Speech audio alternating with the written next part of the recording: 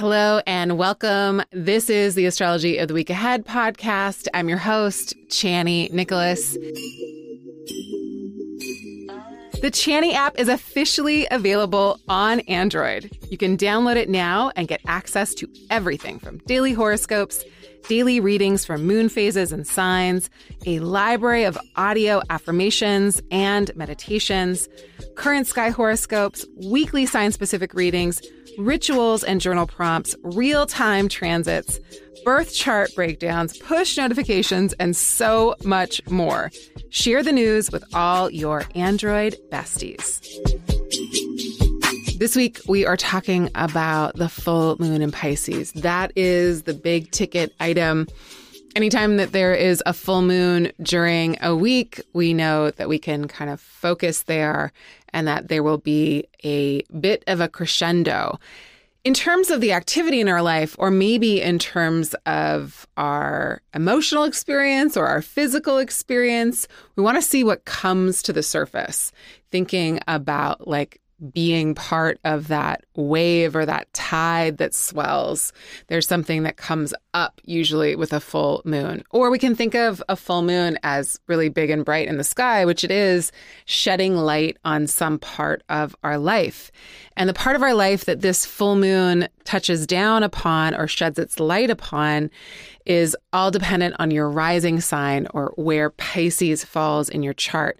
So go and listen to your weekly reading on the Chani app to find out more about that. But in general, this full moon is hefty. Now, I wouldn't normally say that. I wouldn't usually use that word for a full moon in Pisces because Pisces is dreamy and watery and flowy and goes in every single direction, sometimes has no direction, just exists like a great ocean.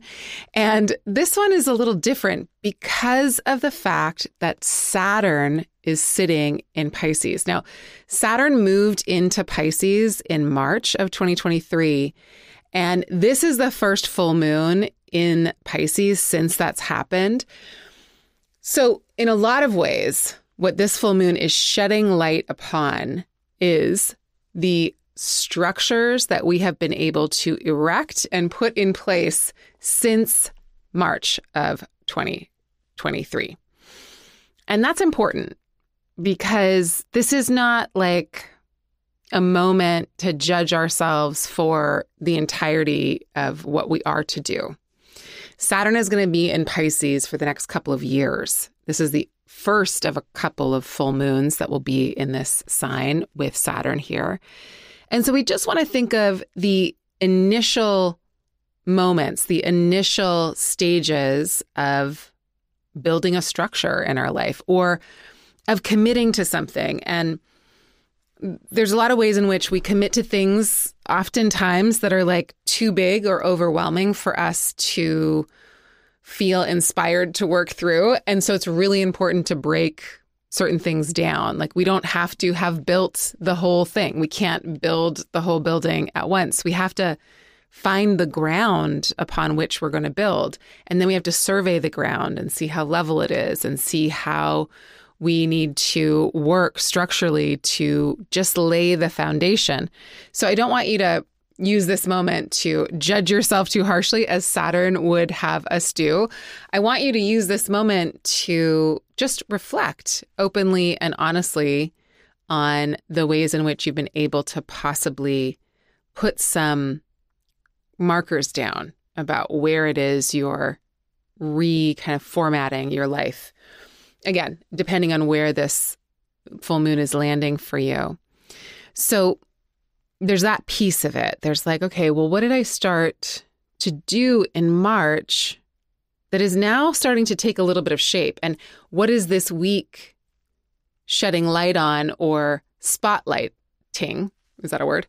Or putting a spotlight on that is like, oh, I need to pay attention to that part of the structure. I need to pay attention to that part of the commitment. Or this is the place where I might be lacking some integrity. You know, if we want to commit to something, we are actually committing to changing ourselves to be the kind of person that does that thing, usually. If we're committing to something, hopefully it's something that's going to challenge us, and hopefully it's something that's going to call the best of us forward. And so you can think about the commitments that you made around March of 2023 and see how you've been developing yourself to become the person that is doing a little bit of that commitment each and every day, consistently, methodically, and certainly with some sense of responsibility. Because again, hopefully we are choosing commitments that we feel are going to grow us and mature us, Saturnian kind of themes, and develop us into the kinds of people we're proud of. And to do that, we have to be ever kind of evolving our commitment to our integrity. So that's one piece of it. The other piece of it is this is a full moon sitting next to Saturn, which can feel a little confining. And if this moment or if midweek you're like, oh man, I just don't have the kind of get up and go that I wish I did, that's okay. It's good to know when we are up against something hard and we are up against something that is immovable. And the gift of Pisces is that it just continues to move in any kind of direction that's open to it. So there is this sense of like, okay, I might be pausing right now, but also where can I seep into?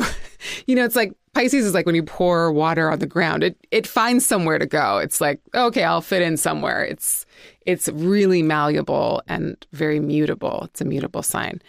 But it's water. So when water connects with a hard surface, it settles into it. And so maybe see what the boundaries are or what the stop signs are or what the walls are and see what it is to really like lean into them and say to yourself, like, could this give me some support? We talked about this last week, but could I take a little rest here possibly? Is this like a cool, shady, confined space where I can curl up and have a moment to myself? Or does this feel like I'm receiving a no or some kind of boundary that maybe offends me personally for a moment, but perhaps it's been put here for my good too. So let me check it out. The other thing about this full moon, we could interpret it as, there's always a million ways to interpret it in, a Pisces kind of fashion or to honor the sign itself, is that, Pisces is about the great dream. And in a lot of ways, because it's a sign that's ruled by Jupiter in the traditional system, it says yes to everything. And it's really expansive. And it, again, wants to go everywhere and taste everything and know everything and have it's just like, yeah, let's expand out into life and connect to as many different possibilities and ways of living as possible. And that's great. And also, in order to manifest anything, we have to cut things off, or we have to say no to things, or we have to say, okay, that's it. That's the time we've got. That's a wrap. Like, let's call this a day. And that's what Saturn does. So a full moon in Pisces next to Saturn is like, okay, well, what's the dream? What's the vision? What's the big yes that you want to say? And what's the reality of making that real? What's the reality of the situation? There's a reality check here, but that's how we manifest things too. So it's not bad, obviously. It's a process. Making our dreams a reality is a process that demands we grow up, right? That we are like, okay, I'm accountable, I'm responsible, I'm going to be the one who makes the specific types of commitments or sacrifices or both to the thing so that it can be built. So this might also be, again, a moment where you're looking back at like what began in March and what is being spotlit right now. What do I need to double down on in terms of my commitment and in terms of developing my integrity? What is the dream and how am I becoming the container for that dream? That's how I like to think of Saturn. I like to think of Saturn as the container that we can pour ourselves into. So yes, it's limiting, but that's what containers do. And to feel contained in a way that helps me to alchemize and helps me to create is a good thing. So thinking of containment as a positive thing in the best of ways, we're wanting to like pour ourselves into something that has a really beautiful structure and a gorgeous container that is sturdy and sound enough architecturally to hold all of the changes we have to go through in order to make something manifest in this world. Right before the full moon on Monday, Uranus stations retrograde, which should bring a little bit of a rumble to the surface. There is a shift, a change, and what gets highlighted at the beginning of the week is our ability to break free of the things that we feel are confining us and to remain as close as possible to the truth. Also, it's a comment or a commentary on how we're working with our resources. There's something here that will pull focus in regards to the earth and its stability, instability at this point. And Uranus in Taurus is also speaking to our financial systems. Again, any ways in which we're working with our resources or the ways in which we're trying to reinvent how we work with our resources. So there's that. Then there's the full moon on Wednesday. And then on Sunday, Venus stations direct. We'll talk a lot about this next week because technically it stations direct after the next content drops. But bear in mind that we've got a full moon, so it's full feeling. It's in Pisces. It's sitting with Saturn, so it gives us a reality check on something, but also it gives a fullness to our feelings because it's a water sign. And Venus, a planet of relationships, a planet that sensitizes us to a great deal, is also pulling focus because it's stationing direct. So we can think of the station directs as like a moment of being released from something, but we're not fully moving forward yet, right? Like Venus is slow, pivoting, changing directions. And so we're in a transitional moment. And all of the things we've been working on during the Venus retrograde are most likely going to also feel like they're having their moment of magnification and also focus. So pay extra special attention to what comes up for you over the course of the weekend, especially, but the whole week. That has to do with what you've learned about being in relationships, what it is you want to center, how it is you are learning to shine in your relationships, what it is you want to shine a light on, and the sweetness of connection in your life, or what inhibits sweetness and connection and harmony and peace and love in your life. What is it that you can do to create more space for connectivity, for love, for relationships, for connection? And then, of course, as Venus stations direct, we can look to the headlines, we can look to the newsreels, we can look to our news feeds for stories that are Venusian in nature, which are, again, about relationships, about women, about queer folks, about gender nonconforming folks, and the issues that impact us, especially as they relate to gender, as we live still within the confines of patriarchy, as we're still actively dismantling it. So those are things that I will be kind of looking for in terms of what this Venus direct might be for us.